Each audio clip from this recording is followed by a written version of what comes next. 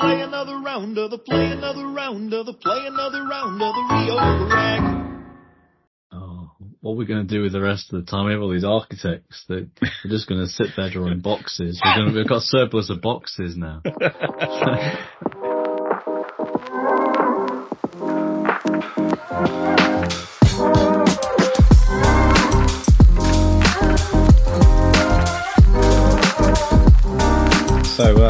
So I'm Richard, and this is Tech from the Top, and here's Andy. Thanks. Welcome to Tech from the Top. We got a special guest with us today, who we've known for quite a few years. Rich, met him in a salubrious gatherings of like-minded folk, right? That's right. And we're talking about our Microsoft Regional Director community. And so everybody, we've got our special guest, Steve Thair, the legend, the entrepreneur, what else can we say about Steve? Aussie, yeah. And, go for it. Steve, say hello to the audience. Is he stony faced or is he crushed? Oh no. That's brilliant. Oh, it's back. Come on, teams, come on. Yeah. Get the hamster wheel moving. I did crash. Sorry about that. Okay. Should we let's not let this degrade into our team's hatred episode, same as the last one. So I didn't hear any of that, but I assume you gave me a glowing introduction. Thank you. We did. Thank you. I even called you a legend. Legend in his own mind. Yeah, well, Andy called you a beer drinking legend, but no. That was in my head. Oh, sorry, an Aussie legend. That's it. An Aussie legend. I added the beer drinking. These cultural stereotypes we have to uphold. Yeah. Amazing. Oh, Steve, why don't you tell the audience a little bit about yourself? Yeah, sure. So I started in the IT industry in 1990 as a mainframe programmer. Back in the days when mainframes were still a thing. I think they're still a thing, but just everybody ignores them. Quickly realized that I found sitting in front of a PC programming, did that for 3.5 years, found it boring, and then switched over to basically, systems administration. And back then it was like, LAN manager, for anybody, LAN manager 2.2, Novell NetWare 3. And then kind of worked my way up, to be an infrastructure architect, operations manager. And then about 12 years ago, I started a company called DevOps Group with my business partner, James. And we kind of grew that as a sort of DevOps and cloud company to about 80 employees, had, pretty good turnover. And then at the end of 2021, we were acquired by a big American company. And then I left to sort of semi-retirement about a year later. Wow, what a roller coaster ride! And, yeah. And how is retirement? I'm sure it's not the same as my dad's version of retirement. Go on, Steve. Tell us what you're doing now. No, I read a really good that's a white paper, research paper that basically said that if you're looking at longevity and having a happy retirement, that being connected to your community is as high a risk factor as smoking, obesity, and alcohol consumption, which I thought was absolutely fascinating because I'm working really hard. Well, I don't smoke, but I'm certainly working on the obesity and the alcohol consumption. But these days I do a lot of community volunteering work for St. John's, so I do both event first aid and I do training for them as well. So yeah, I'm really enjoying doing something completely different that is not tech related really at all. It's an opportunity to do all of those things that you always thought about. Wouldn't it be great if I could do more time doing this? Whether it's archery as a hobby or cycling, all sorts of good stuff. So yeah, it's good. I enjoy it. Highly recommend. Amazing. Can't wait myself.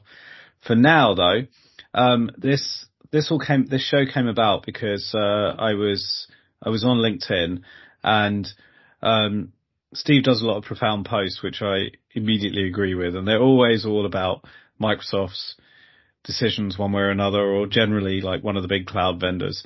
And it was just after all of this messaging from the likes of Microsoft, AWS, Vodafone and others, about, what they consider value and the infrastructure that they've built up in terms of people over years and years and years of just reducing this to ashes within a really, really short space of time. Hence the name of the show, which is The Great Cloud Cull. And so, Steve, I just want to take you back because I think this comment started after it wasn't actually related to Microsoft, but we ended up talking about Microsoft after that. But it was related to that decision by Vodafone. Be great to just get your thoughts and recap on that.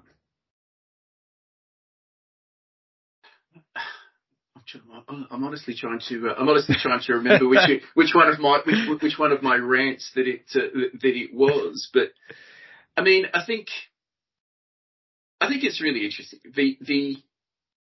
We're coming out of a time, like since 2008, where interest rates have been like incredibly low for a very long period of time. So there's just been a lot of money sloshing around, and when money is cheap, bad ideas get executed, and suddenly now interest rates, at least, like mortgage interest rates in the UK, or the base rate's like 5.5%. Suddenly the money's not there anymore. And anything that was a sort of marginal, let's try this because it's some manager's pet hobby or whatever, suddenly, the bean counters are looking at it, and a lot of stuff just gets killed.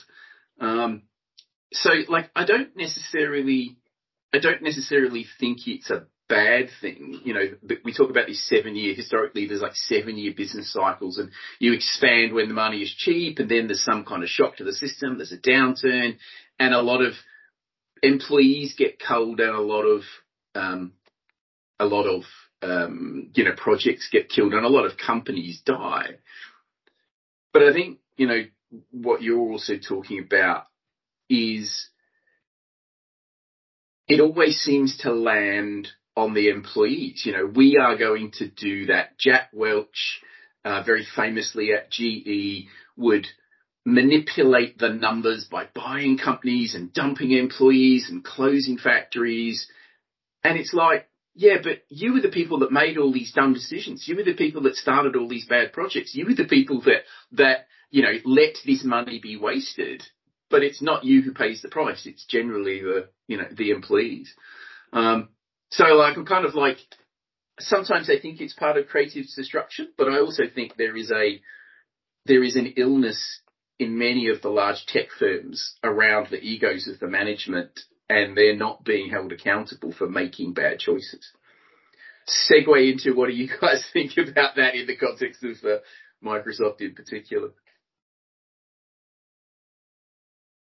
Yeah, so we see these cycles all the time, and it is just as you say. At times, money's cheap, and they invest in the most wild and obviously flawed way possible, and almost to chase the competition, or because they have to be in a sector.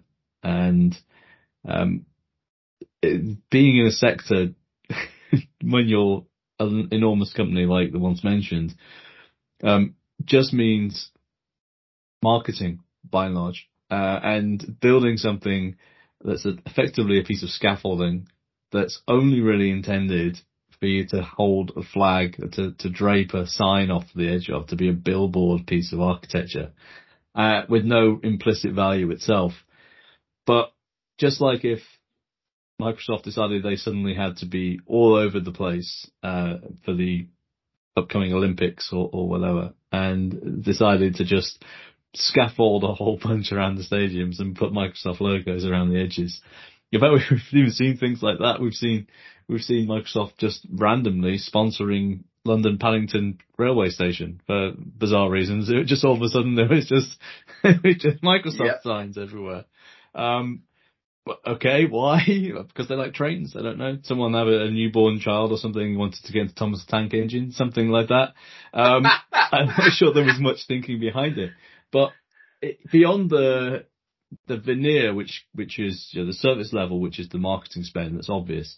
Behind the scenes, there's like Microsoft have quite regularly said, I need to be in the big data space or something like that, and so they'll invest into either a partnership or a competing product that lasts a few years until someone gets bored of it or the money becomes expensive and then gets killed off. And in the meanwhile, like the waves that causes disruption and the damage it causes to the ecosystem of actually progressive companies who want to do things that just get swallowed up or get trampled all over, it's monumental, and it holds back the whole sector, in my opinion, and stops like real innovation from thriving because, nothing really is as soul destroying as having a innovative cutting edge product that suits customer needs and then nobody buying it just because the established player in the market comes out with something that's called the Microsoft Big Data Platform, and then everyone decides to use that instead because, hey, it's Microsoft, so it's safe bet, right? And it's not really a safe bet. And none of these big players are safe bets because they can them with absolute regularity. The only safe bet is that there's going to be a migration doc on Microsoft Learn every couple of years saying this is where you need to go to next. That's the only safe bet there is with those guys. I think it's interesting that I remember, one of the previous podcasts you guys were talking about, enterprise architects and stuff and quite rightly saying that enterprise architects need to code even if its infrastructure is code. But, we often used to talk about, Gartner texture. Somebody's read the latest white paper from Gartner and they come into the thing as, inspired with this new architecture or idea or thing.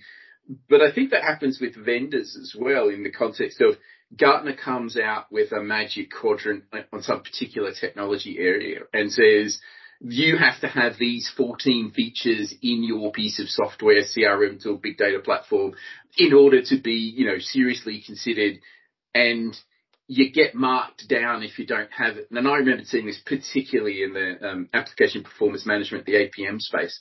So suddenly you've got 12 of the 14 things, and the company will quickly go out and try and buy, acquire, or build something to put in the other 214 because they know that being in that top right leaders quadrant of the Gartner Magic Quadrant is worth a lot of money. And I think we see that in, vendors like Microsoft. They'll come out with a product because, somebody's drawn a diagram of this is what the features in the space and we're missing this element and it's costing us. But it doesn't actually talk about the quality of, you could have made a really good product if you just stayed doing that other thing that your existing thing did and made that better, faster, cheaper, but no, you've got to shoehorn in something else that's some flaky third-party integration or acquisition. And you see it. I do completely agree. See it all the time. Richard, my God, please, could I respond to that with an example? Right. Yeah. Just to make the last 3 years not seem as painful as it actually was.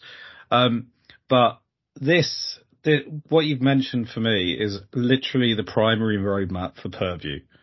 I kind of look back at the early versions of Azure Data Catalog, which was released, I think, around about 2015, and it wasn't feature rich at all. It was quite mediocre.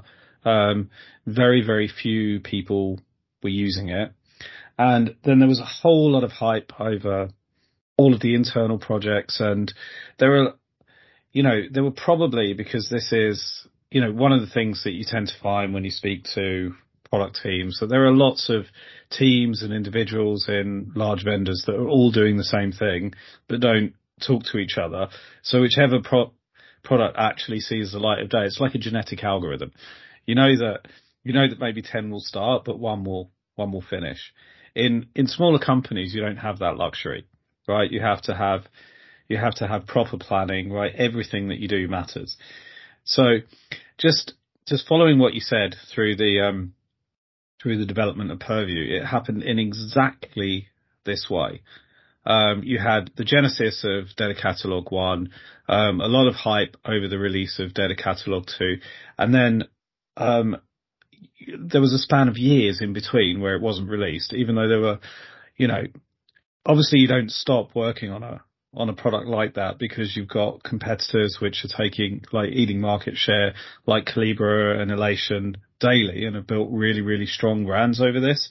And then when it comes and everybody gets really excited over V2 and hear all the features and all the rest of it, then all of a sudden there's an acquisition that's announced, right? And then there's another year spent on the integration with the acquisition. And then there's a huge rush to market at the end of it. And the product that ends up being released is totally mediocre.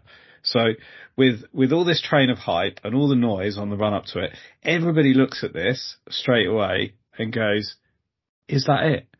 And then the real development happens a year on, or 18 months on, but everybody's bored with the whole story up to that point and it's just moved on to something else.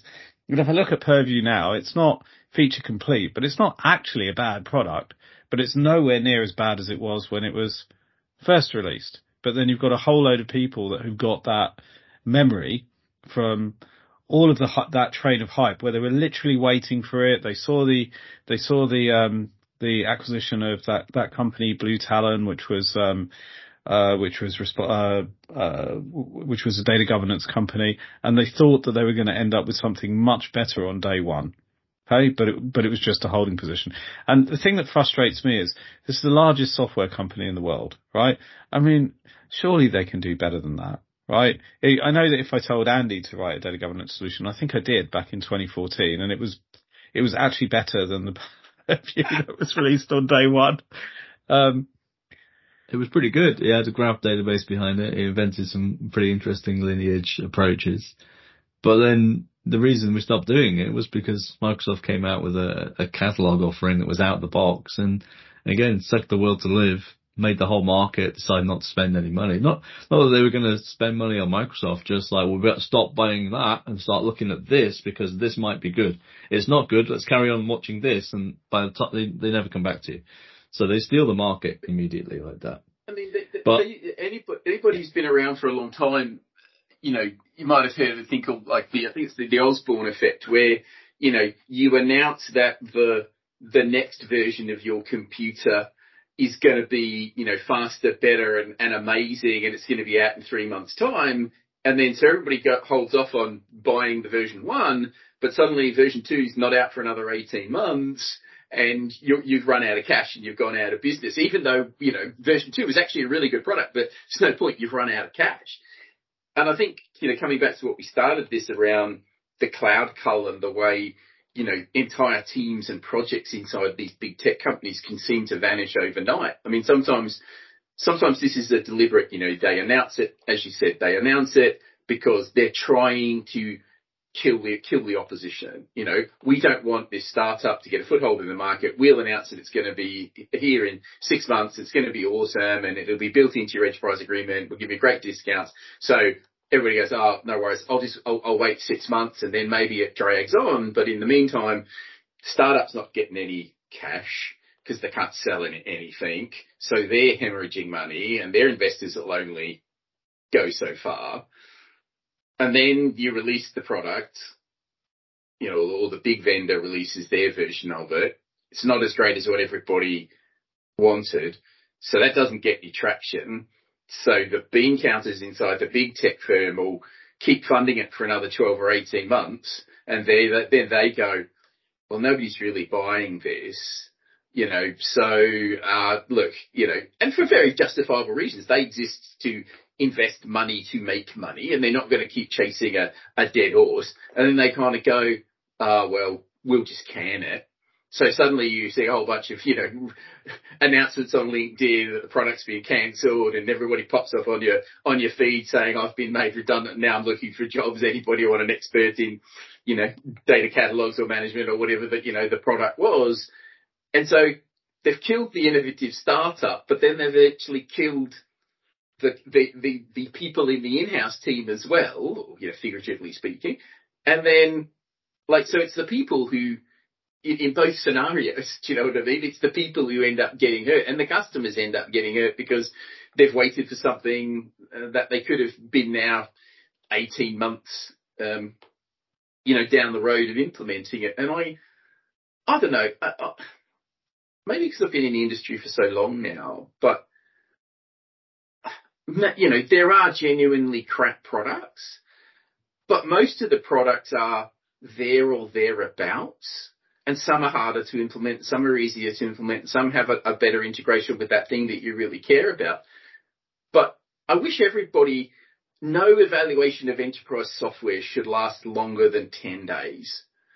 You should download it from the vendor. If they won't give you a version to download it and install it, they're out of the evaluation, sort of. Then you install it. And if it's really hard to install, then it's out of the evaluation. And then you play with it for 10 days. And if it's good or good enough, you pick the one you like the most and you move on. And then you get on with doing the hard graft of actually implementing it. I just sometimes think people spend so long trying to pick the best platform, when if you're any good at your job, you can make the thing work. And making it work now is a hell of a lot more valuable to your business than making it work in 18 months' time. Steve, I think without 2 to 3 years of product council meetings, you've just killed enterprise architecture. Well, I think that's an ongoing thread of this entire podcast, isn't it? Oh, what are we going to do with the rest of the time? We have all these architects that are just going to sit there drawing boxes. We've got surplus of boxes now. But we digress again. So a slight digression.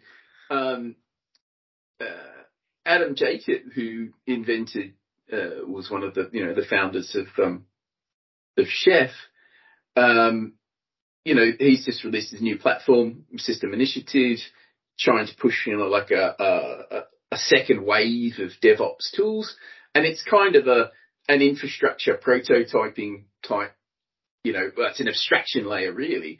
And it is that kind of, you drag and drop the stuff onto the page and you connect it and it generates all the code needed to deploy that into, AWS or Azure or, Google or wherever. And it's just kind of like, I feel like I'm back with this sort of 3GL and 4GL code gen tools that we used to have that were the same thing, that were all about dragging and dropping and linking. And it was almost like, even an architect can code now because you're just generating code using a Visio style, GUI to draw pictures, and then it will generate the code out of the back end. And I just thought, oh my God, I've gone back 30 years. But yeah. So I guess I'm gonna drill into this. I'm gonna drill into this Microsoft thing because I wanna take advantage. I want to maximize our time with you being here so that we can get as much of the obnoxious part of the debate in. So one of the things which really annoyed me was how I feel like. So I think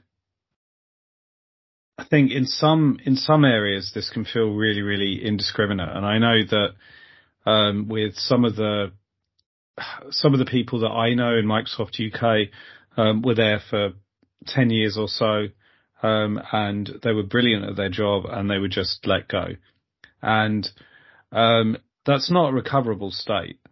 Number one, because of the way that this was done, I feel.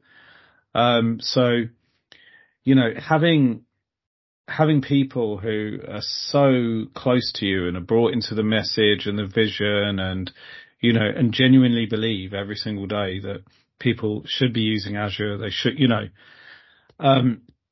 to just from 1 minute to the next, not really care, because it was like but I feel like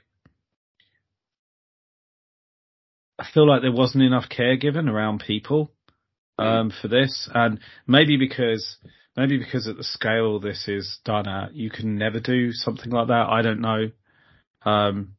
companies like the size of Microsoft or AWS or Google.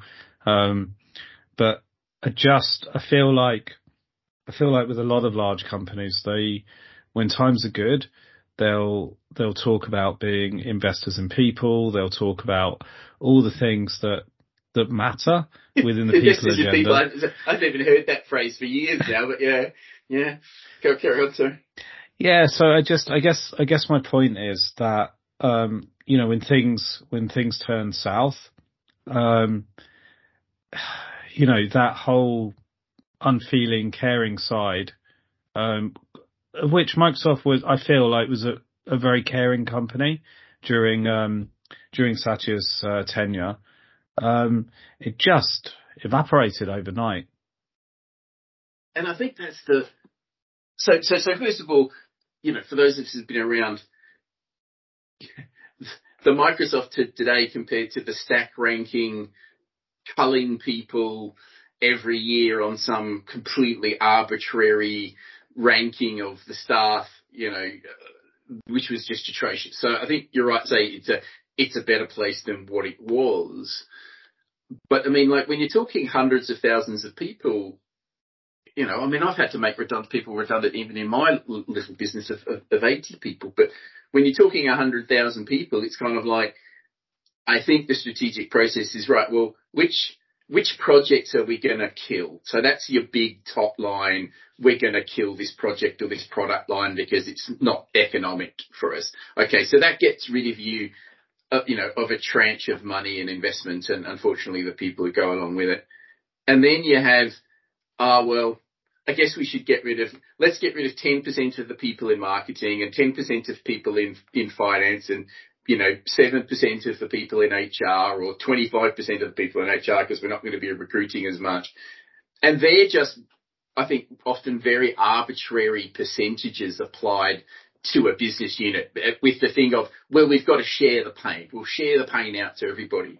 So if you're, of marketing or in DevRel or something like that, it can feel really arbitrary. It's got nothing to do with you or the performance of your division. It's just, well, we couldn't make as much saving as we wanted to by culling the products and the projects we never should have started in the first place. And we'll come back to that. And then we can't save enough there. So we're going to do a broad brush and share the pain across the entire business. And then it is completely arbitrary. You've been getting, 5 out of 5s on your annual evaluation. You've been doing great inroads into community or sales or product or whatever it may be. And then, no, we've got to get rid of 10 people. And then it's kind of like, well, first in, last out, or, vice versa. And or sometimes it's, they let the old people, I'm not saying they consciously let the older staff go because that would be against the law. And I'm not consciously saying they get rid of the younger staff because that would also be against employment law in the UK.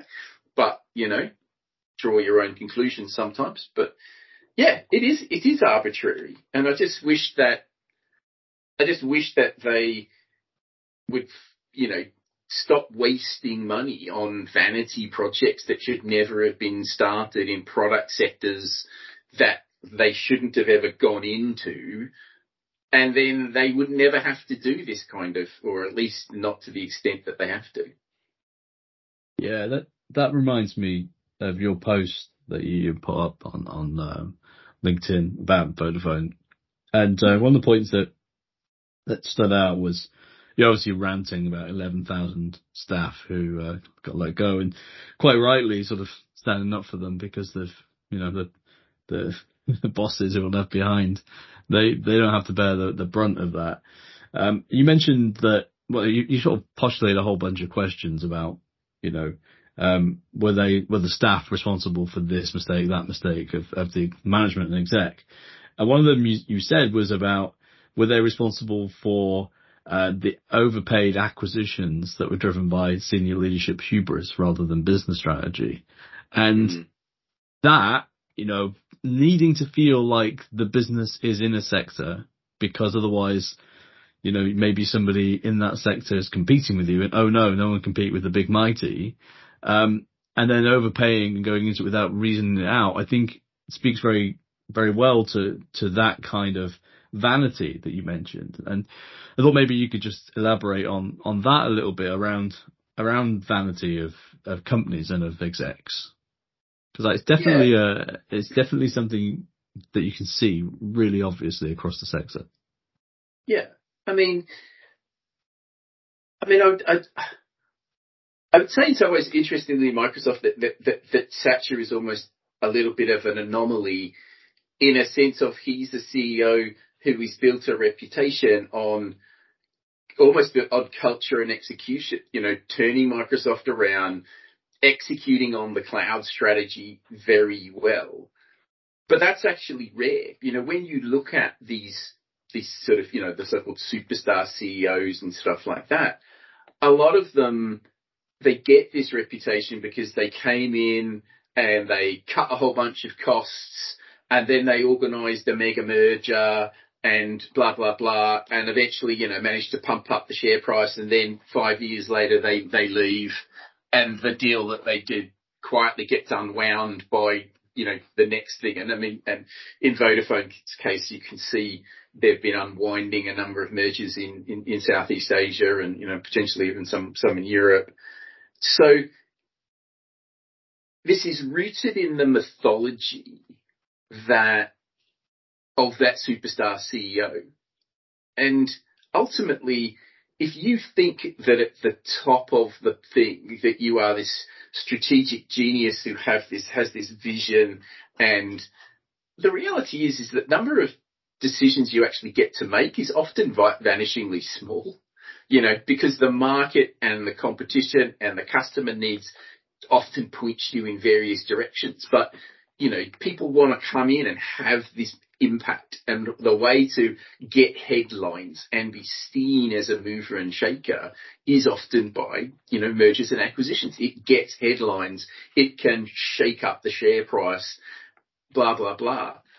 Now, read the Harvard Business Review. It will tell you time and time again that almost the best way to destroy shareholder value in the long term is to do these mergers and acquisitions, and particularly in an overheated market where everybody's competing to, buy that asset and you end up overpaying.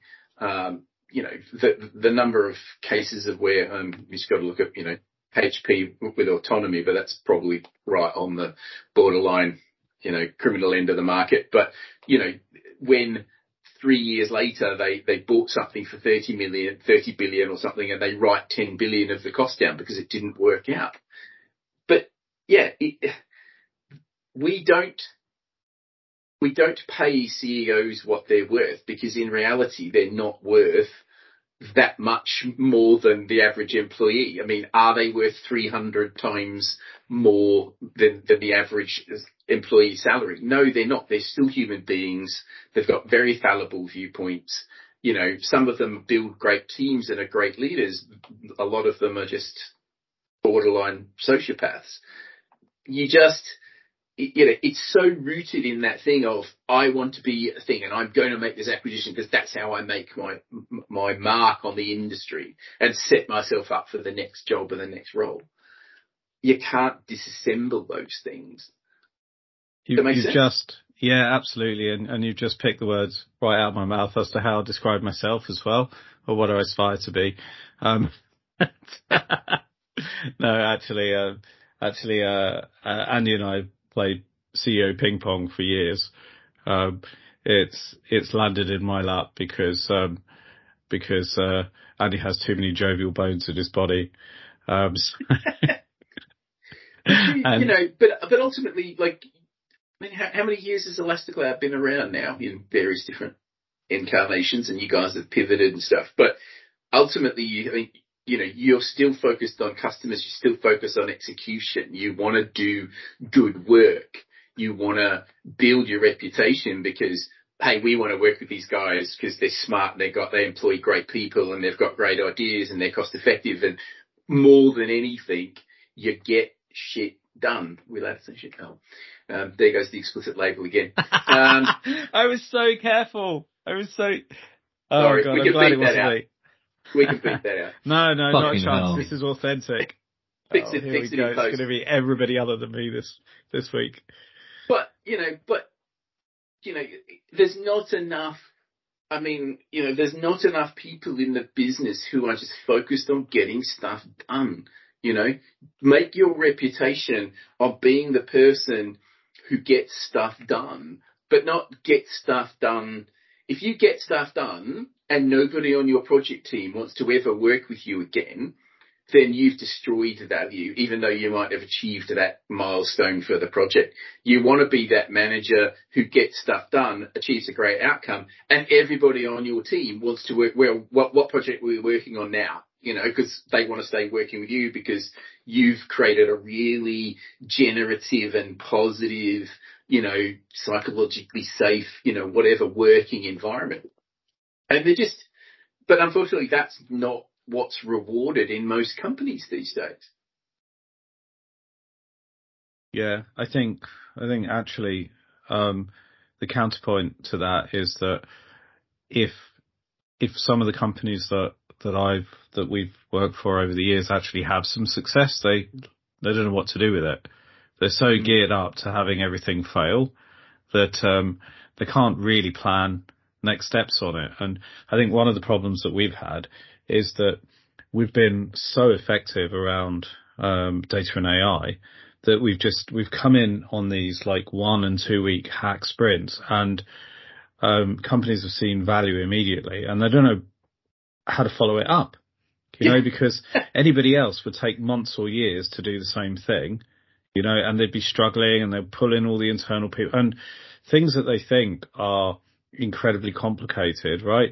Just because we're like a normal set of good devs who are really, really passionate about what we do, we just write good software really quickly, and they just don't know what to do with that. It is. I mean, there was a I don't know, it's still out there on the internet somewhere, but it was the parable of the two programmers, and it was, one person kind of thought it was really, hard, and then the project went on and and got rewarded because obviously it was a very hard project, and the other person sort of goofed around for 6 days, and on the 7th day, wrote the project, and they, you've wasted all this time. You could have done it in 1 day.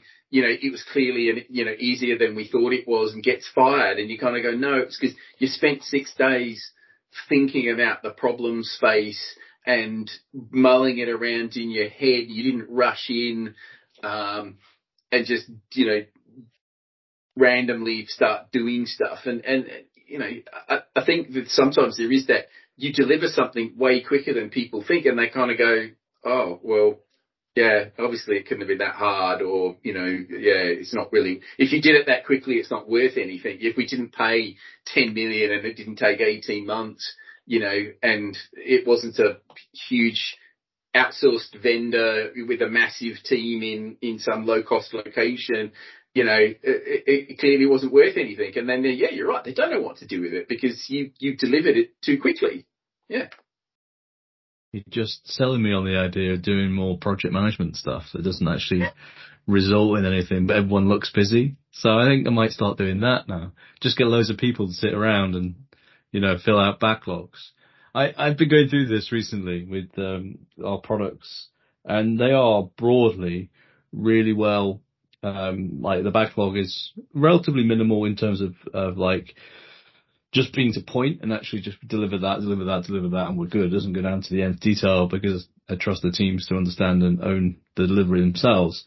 And they do a fantastic job.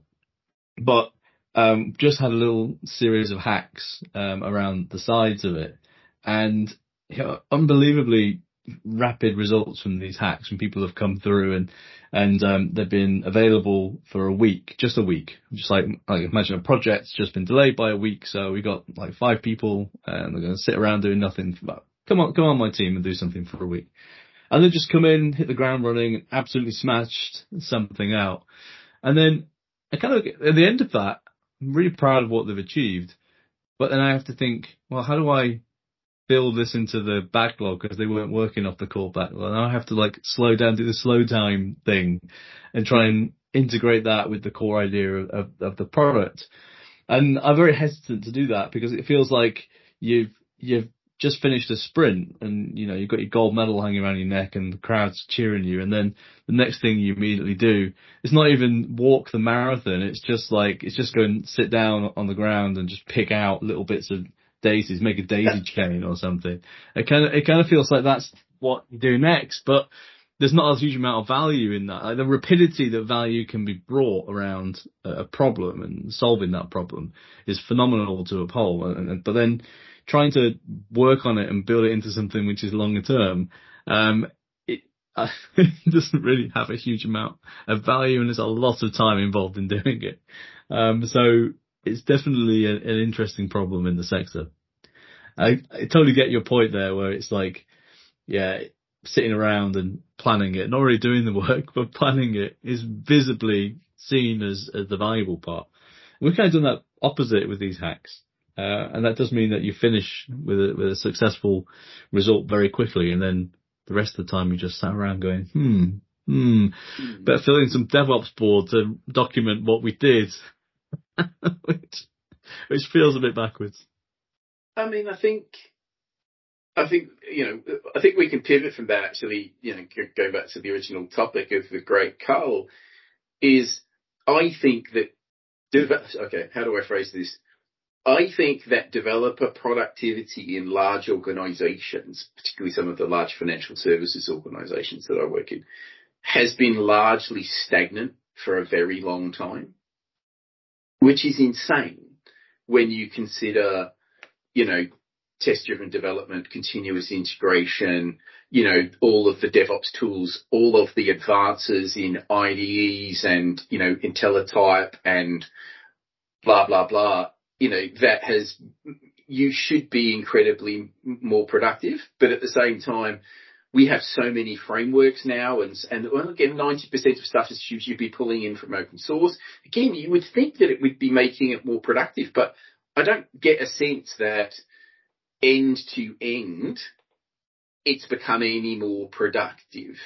And maybe the individual developers have, but even when you look at individual developers, the variance, and I'm not talking between a superstar developer, a 10x developer or whatever. I'm just talking somebody who's really good, really competent, but is leveraging all of the technology at their disposal versus somebody who's kind of stuck in a very mechanistic, manual way of doing their software development. The productivity gulf there is huge, but it just doesn't seem to be leveling out across the industry in a way that I think everybody had hoped. Would you agree with that? Yeah, I agree. I also think there's something to be said for the fact that the way that enterprises structure themselves is not conducive to innovation. So I know, Andy's built some brilliant software products.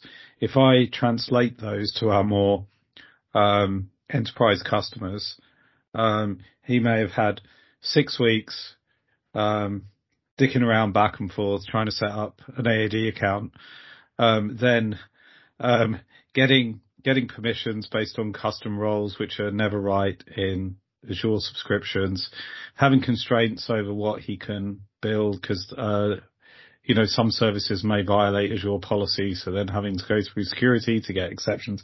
There's just everything is geared up to make you not be innovative in large organizations. And my favorite one, I won't name the organization, but the IT security people wanted to implement a zero trust model for their private cloud on premise, so they pushed that through. So now when applications need to communicate, you basically have to specify, the developers have to specify every port and every protocol and endpoint. And there's currently a 12-week lead time on making firewall changes. Oh my God. That's such a travesty. So, from the day you sign the change request and you get it approved, it's 12 weeks. So that, and it's just ridiculous, but the people on the left-hand side are saying, we're doing industry best practice, zero trust deployment, we're amazing, it's super secure, blah, blah, blah. And they've imposed this 12-week tax because nobody thought to hire 3 more, network engineers to make the firewall changes, or make it infrastructure as code so that, that you could deploy the package and the package itself would make the firewall rule changes as part of the deployment, and blah, blah, blah. It's because nobody sees it through end to end. Nobody thinks it through that way. Yeah, it's you get companies who invent clouds, and then they come up with tools that let you write web apps or mobile apps or whatever, enterprise apps in the cloud. And then every enterprise out there decides that they know better somehow. So then they force the people who made the clouds to invent new abstractions that look a lot like the old abstractions. So like new networking type things inside the cloud, which already had networks, but they are abstracted for ease. But they bring them back, and then they bring all their old tools to bear and their own approaches to looking after them. And they weren't fit for purpose on-prem, and they're not fit for purpose in the cloud. And they bring their own thought process to it, their old approach to managing risk, and actually all they're doing is bringing new risk.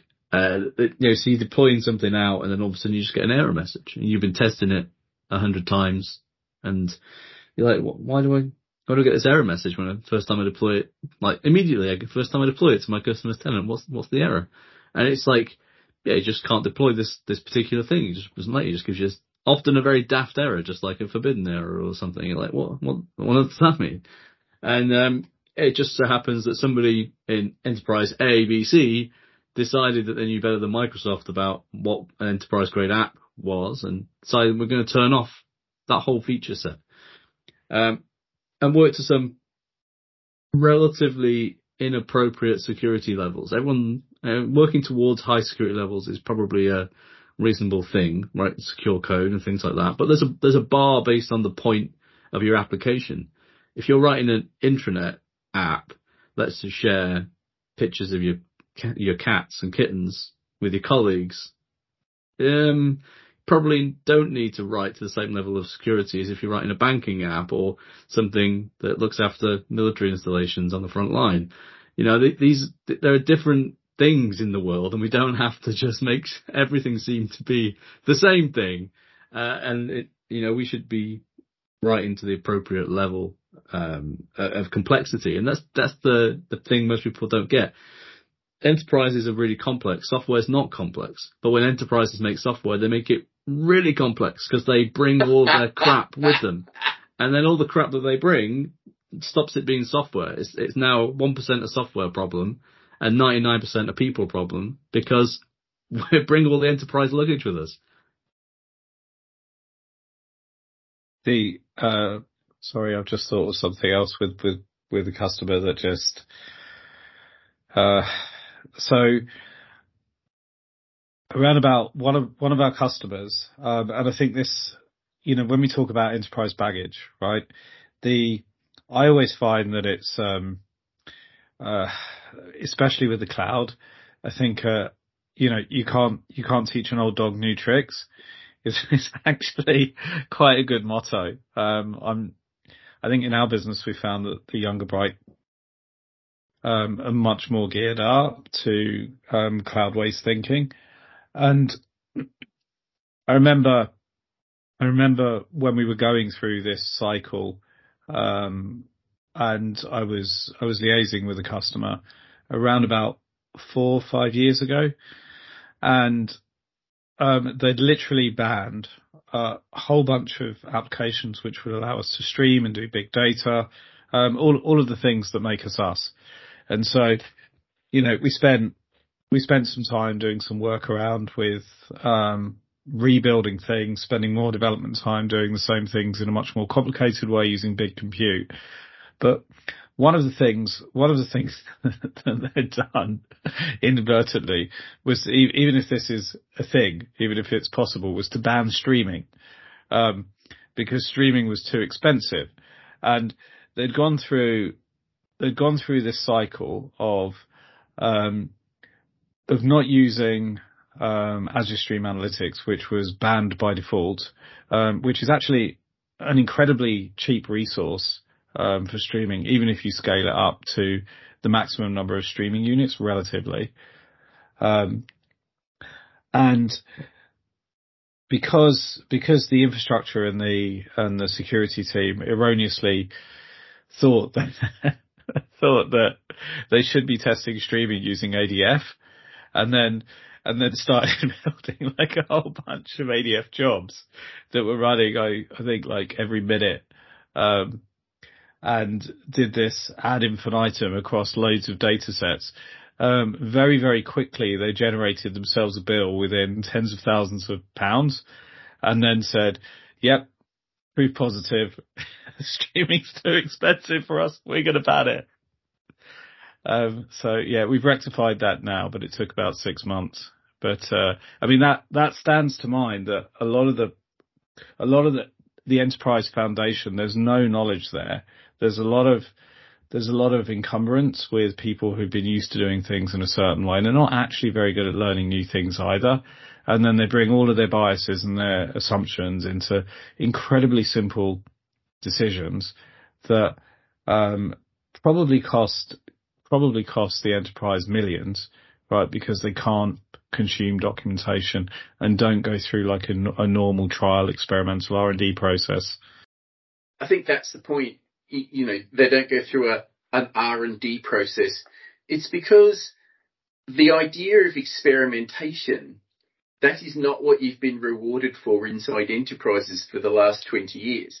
The whole focus of enterprises for the last 20 years has been running the IT at the lowest possible cost. You know, so everything's been focused on cost, ignoring the fact that, you know, again, in large enterprises, you know, they've wasted the amount of savings that you can make on running a project efficiently is dwarfed by the amount of money you waste on projects that should never have been started in the first place. You could have a really inefficient project, but it's not going to be a 10th or a 20th of what you waste on the stupid project. The project when everybody in the project team at the start of the project, all the techie people are sitting here looking at each other going, why are we doing this? This is moronic. This is, I mean, you've all of us sat in those meetings when the boss man walks out of the room and everybody looks at each other and just goes, yeah, all right. It's going to be another year of my life. I have no idea why we're doing this. I don't see the value of it. I could buy a commercial version of this, or I could implement an open source version of this, and it would be done next week. This is just mental, you know, which is almost worse than the Death March project, which is the project that you start and you go right from the day one, you know, 50% of the people in the room saying this cannot be done, achieved in the time and the resources that we have available, but we're going to do it anyway and work 60-hour weeks and burn everybody out. But, you know, it is just that because we've been so focused on running things to the lowest possible cost, now we're in a world where all the compute that you could ever need, broadly speaking, is available at, you know, at the typing in the 16 digits of a credit card. The mindset is, well, yeah, why can't we experiment? Why don't we just go and, you know, well, is this going to scale to 1,000 servers? I don't know. Why don't we run 1,000 servers for 4 hours and find out? Do you know what I mean? I don't have to interpolate from 10 servers or 2 servers and try and work it out. Why don't we just run 1,000 for a few hours? It's going to cost us $100. Do you know what I mean? I don't need them to be, I can run, you know, micro-sized instances. I more care about the number of them than the mass amount of packets that I'm hammering at it. Well, there's plenty of tools to hammer packets that I don't use to sell them. But, you know, it's just a different mindset. And that's the biggest problem that I've seen in organizations moving to the cloud is if you suddenly think that compute is cheap and ubiquitous and what's expensive is the time of the skilled people and what you're going to get them to build, then suddenly and experimentation and finding this thing which is going to deliver real business value, then it's a completely different mindset. Sorry, I'm ranting now, but that makes sense? Yeah, absolutely does. And I think like that all the time, that if there's a a tool out there that does the job, that we should use it in favour of writing our own, provided it fits into the category of kind of supporting tool and doesn't impinge on the core IP that we're trying to create for ourselves.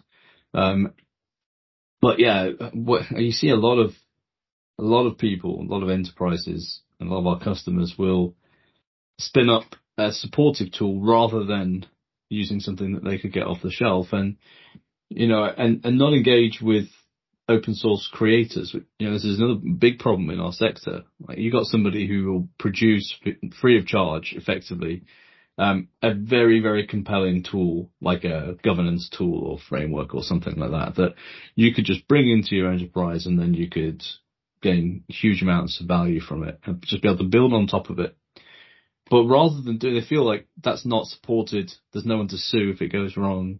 We have to sort of take the risk on ourselves, and we don't have any understanding or know-how about the tool ourselves. So it would take us too long to be able to build that know-how up. So we may as well just write something ourselves that we then own, missing entirely the fact that there's probably some dude somewhere in a bedroom who's like literally a world expert in exactly the thing that you want to achieve, could solve it for you in 5 minutes flat by just installing his own open source framework, and then we're more than happy to take some money off you for supporting it, for keeping it running, for helping you to hire someone who can run it, to train a team of folk, to maybe run it as a team within your own org, right? Open source dudes out there, dudes and dudettes, they are creating stuff like rapidly. The most software created in the world is open source software, and it's an absolute explosion in creativity. But most people don't get paid for it.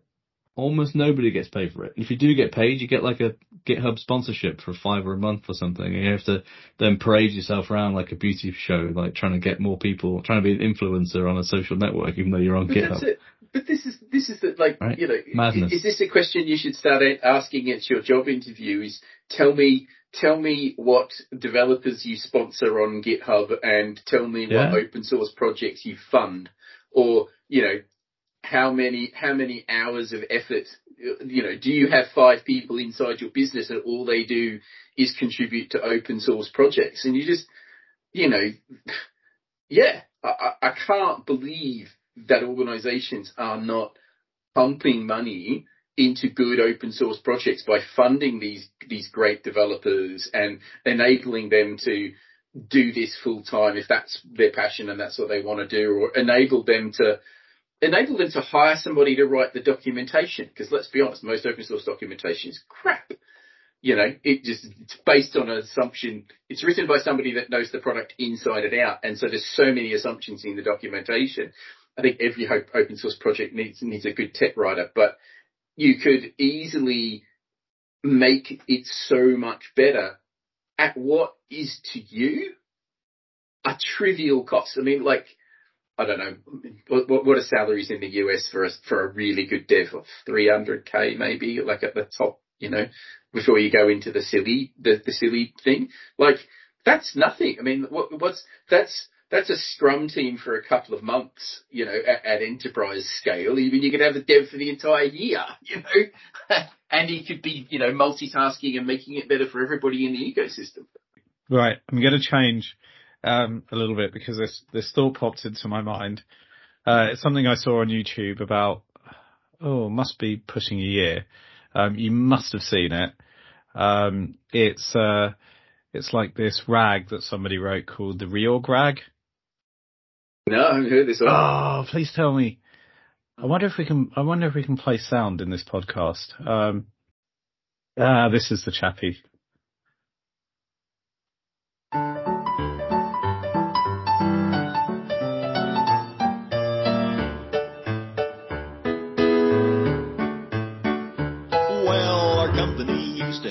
Big silos, we had dev and ops in 2 different rows, and they rarely communicate except to fight. So we said we're gonna build ourselves a dedicated DevOps team, because everybody loves a go-between. We're gonna break these silos down, we're gonna do it right. We're gonna do a little reorg, yes sirree. This time we're gonna fix this company. We're gonna have this DevOps thing in the bag after one more round of the reorg rag.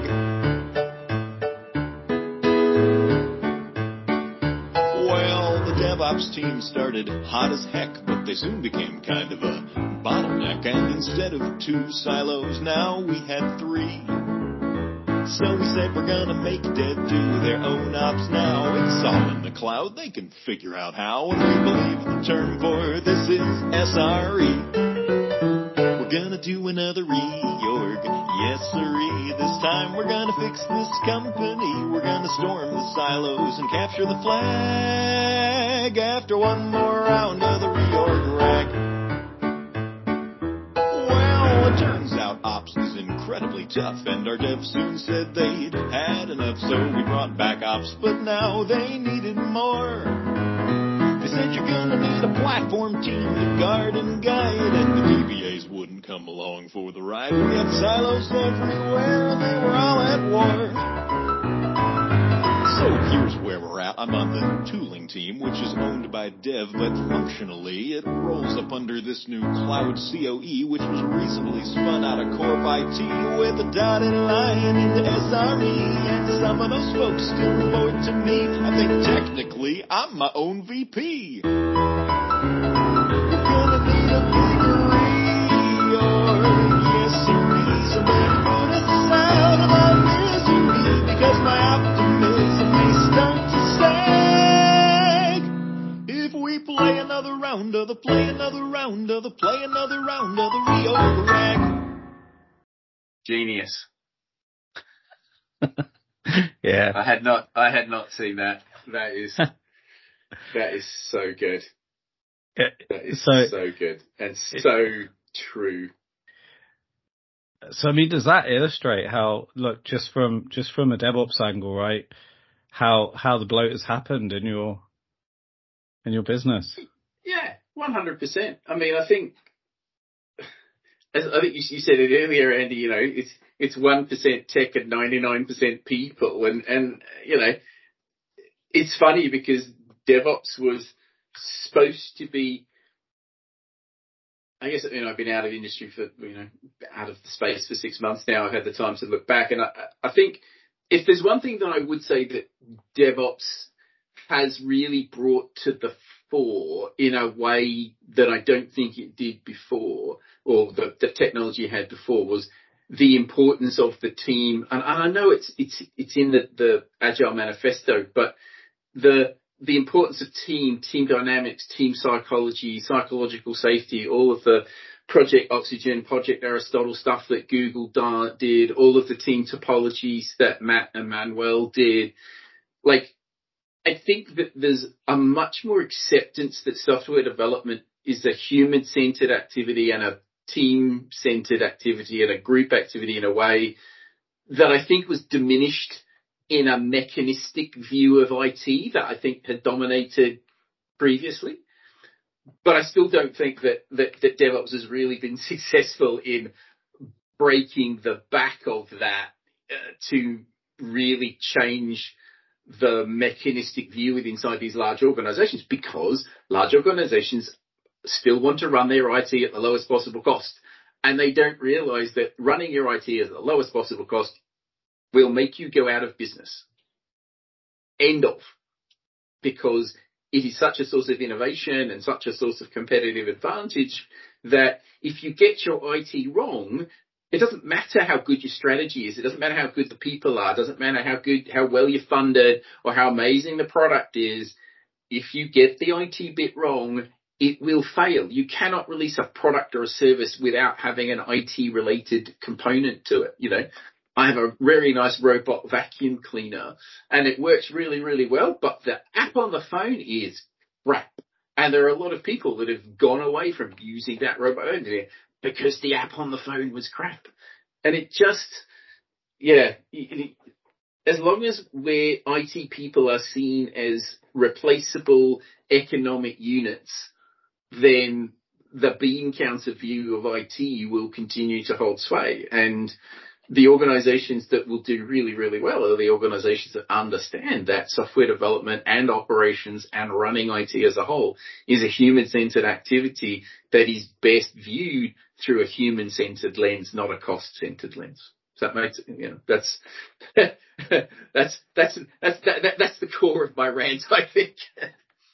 Yeah, no, it's very good. I think we've mentioned on previous podcasts how it's funny how IT has become a cost center when it represents the pinnacle of human innovation. Really, we carry around these little supercomputers in our pockets that our grandparents wouldn't have the foggiest clue as to what they were, and we have instant access to all information around the world that we need to do our jobs, and we can reach out to our colleagues no matter where we are.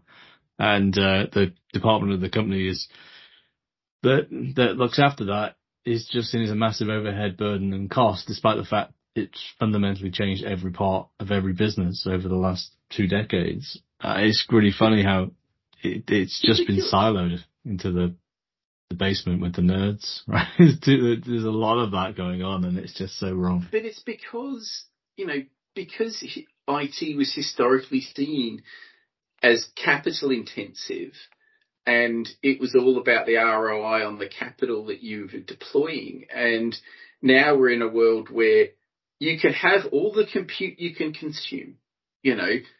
There's a few edge cases for people, organizations where that might not be true, but for most organizations, all the compute. So now it's about, well, what am I going to do with it? How do I use it flexibly? How do I innovate with it? How do I experiment with it without spinning up massive projects that take forever to come back with an answer on whether this is a good idea? And the great companies are innovating. The great companies are leveraging open source both to build their applications, but they're also, leveraging the open source community to help them build their applications. I mean, HashiCorp would not have got anywhere near where it is without having a great relationship with the open source community, where other people are building part of the product for them because I want this feature, so I will, and you're very open to external contributions to your product, and so I'll just build it and give it to you, and you'll give it, and then everybody's happy. But yeah, if you keep thinking at it of IT is the thing I've got to run at the lowest possible cost. I mean, there's a joke about marketing that 50% of marketing spend is wasted. I just can't tell you which 50%. So you'll spend hundreds of millions of dollars on an activity that you cannot measure the return on investment on effectively, and then you'll nickel and dime on your IT, that if it fails, your entire business goes down. I mean, just look at, BT a few years ago when their data center went down. Their data center went down for several days, cost them hundreds of millions. Or the Lloyd TSB migration debacle, hundreds of millions, to fix that massive reputational damage. It's insane that mindset still holds sway in many organizations. But I think one thing that you made me think of was also around the productivity, and this kind of relates to the cloud Cull thing. And I'm going to mention it's probably going to be your favorite acronym, AI. I don't think we can get through a podcast talking about employee productivity and cloud Culls without talking about AI. But I had a concrete example of this. I'm volunteering for a charity. Somebody had an Excel manipulation problem that they couldn't solve. And I'm going, you could pretty easily record a macro to do that. And then you'd have to play with it a little bit to get it to loop, and it'll do with what you want. But I didn't have time to do it. And I thought, why don't I go over to ChatGPT? And I went over to ChatGPT and I described the spreadsheet and the data and the format and what I wanted, and said, write me an Excel macro to do this for you. And it wrote an Excel macro, and it worked first time.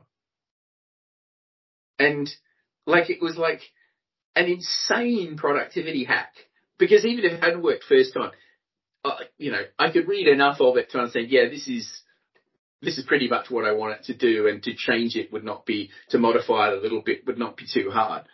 And I keep coming back to I do think that they're part of the great cloud cull that's out going on at the moment is partly driven by this wave of AI, because it's almost like, if it's a project that is not to do with AI, can it? Because AI is so hot in every organization, in every industry. If it's not related to AI, if it's not to do with deploying AI, if it's not to do with integrating AI, then, it's going to have a lower return on investment. So can it? We can spend that money on AI. But I do think there is also a productivity thing coming around software development, that if you don't know how to leverage AI to make you a more productive developer, then you need to learn really quickly. So I have to say this, but for two people here, like you and Andy, that are on the forefront of the business of cloud, it's just the fact that you both actually spent time asking ChatGPT to write some VBA for you, which I haven't done just yet, right, is remarkable to me. Yeah. But it's like, the last time I wrote VBA was probably 12, 15 years ago, when I wrote it, more regularly. And it really was a case of, I didn't have time. Do you know what I mean? And it was like, oh, I'm going to have to go back and I'm going to have to read the documentation. I'm going to have to find some snippets, and I can't remember how do you do that relative referencing thing again? I can't remember. And, and how do I manipulate the selection, and how do I tell when it's done? I can't remember. And it was like, no. And I checked it, and it gave me an answer. And then once I read the answer, I was like, oh, okay. Yeah, now I remember. Yeah. This looks okay. Sent it off to the person. They ran it. It was fine. But yeah, it's like, how much can you keep in your brain, and how much can I outsource to the exo brain? And if the exo brain gets me 90% of the way there, that's insane. Yeah. Yeah, we're definitely seeing that. Like going back recent history, things like Stack Overflow. You don't have to remember approaches to things, or bug fixes for things, or workarounds for things, because you can just search for them and go and find somebody else that's gone through the same pain, and you can skip straight to the outcome. And that skipping straight to the outcome is this new revolution that's happening around how we engage with computers. And I don't think anyone really fully realizes yet that what we've been doing with user interfaces for mobile apps and web apps and things like that, they're at risk of dying. They're on their last legs right now. And the thing that's going to disrupt them is skipping straight to the outcome. And why would I want to mess around with a expenses application, which makes me enter pounds and pence in numbers and argues if I put a space at the end of it, and doesn't like me putting a pound sign in the front of it, and so I have to mess around with that, and it gets annoyed by how I put my phone number in, and sometimes it gets annoyed because I can't remember my cost code correctly, and it wants me to put all these billing line items, and I have to literally copy it off a receipt and do it. Why do I want that? I'm making work there. It's hard work that realistically has got very little value. It takes all of my time to do and gives me very little back.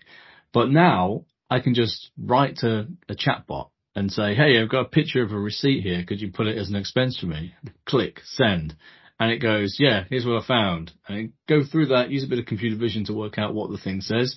But more than that, once you've got the structured document data out of there, it can understand it, contextualize it, and then interface with downstream systems and skip right to the output, which is that you've got an expense report and you'll get that money back in your paycheck at the end of the month. That's the thing which happens, right, with an AI in a textual input. And we don't need regular expressions anymore. That's brilliant. That makes me happy. I can retire happy. But the whole point of AI is to get rid of regular expressions. That's it. Here first. So I'm gonna say, I think it's gonna be hilarious. I haven't. It's been a lot. Like, regular expressions is one of those things I relearn every couple of years.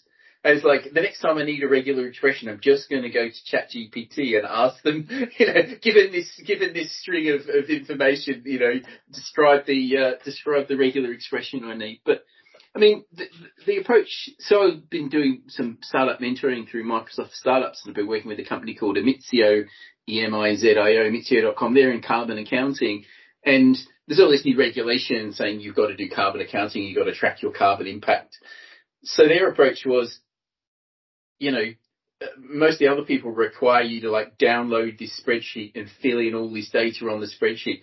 And their view was, well, why don't you just drag in your electricity bill and drag in your gas bill and drag in your car, your fleet mileage data and, drag in the rent from the building that you occupy and the information from the landlord, and we'll just, the AI will just extract that all for you. Do you know what I mean? Like, that's the power of AI. Is this, hey, have all this big bunch of unstructured data and, or your annual report or whatever the information that has this stuff in.